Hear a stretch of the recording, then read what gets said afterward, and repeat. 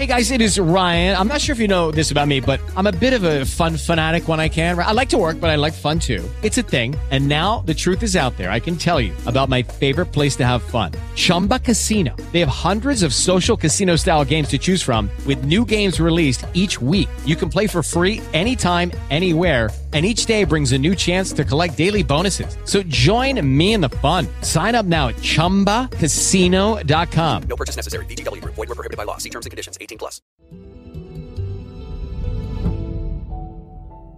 We are 13 sleeps away from Election Day in Nova Scotia, and I really haven't been hearing a lot from people who've been following along, unless you count those who are running and their supporters. Most conversations I'm hearing are about vaccines, returning to normal, and getting out from under this pandemic.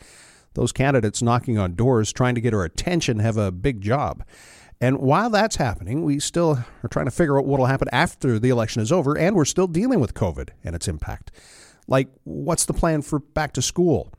Grant Frost wrote about this in a piece in saltwire.com titled Vaccine Resistance Stands in the Way of Safe School September. The subhead is Midsummer Election Means Nova Scotia Government Won't Be Ready for Return to Class.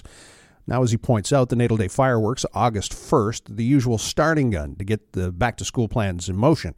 Still, a lot of unanswered questions, including vaccine-hesitant people and how that'll work into plans. And so far, there hasn't been any official word on whether or not students over the age of 12 will have to have COVID vaccines before heading back to class. Also, no official policy about whether or not teachers and other school support staff and volunteers would also need to be vaccinated.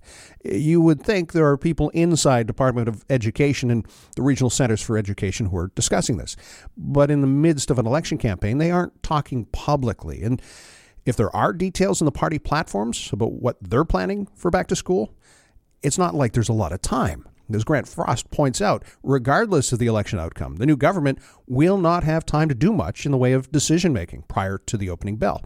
A few weeks ago, the Provincial Auditor General was critical of the initial rollout of the pre-primary program in 2017. And part of the root cause was the lack of planning that happened before an election promise became government policy. It's one thing to spell out what you want to see happen, a totally different issue communicating that to staff and administrating it and making it happen in just a few weeks. Now, if you have kids in the system, I can only imagine how many questions there are. Now, Ontario just announced students will be heading back into the classrooms 5 days a week in September.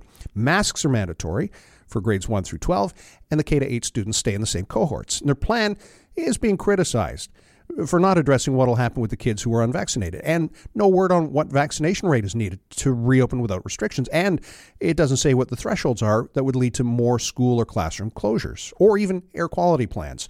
And those are just some of the same questions that Nova Scotia students, teachers, and parents are facing, and no one can make promises that can be put into action in just a few weeks.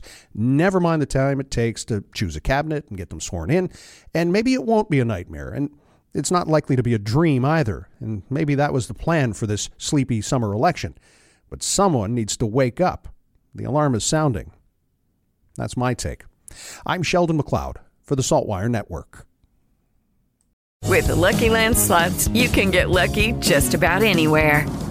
This is your captain speaking. We've got clear runway and the weather's fine, but we're just going to circle up here a while and get lucky. No, nothing like that. It's just these cash prizes add up quick. So I suggest you sit back, keep your tray table upright, and start getting lucky. Play for free at LuckyLandSlots.com. Are you feeling lucky? No purchase necessary. Void where prohibited by law. 18+ terms and conditions apply. See website for details. O'Reilly. You need parts? O'Reilly Auto Parts has parts. Need them fast? We've got fast. No matter what you need, we have thousands of professional parts people doing their part to make sure you have it. Product availability. Just one part that makes O'Reilly stand apart. The professional parts people.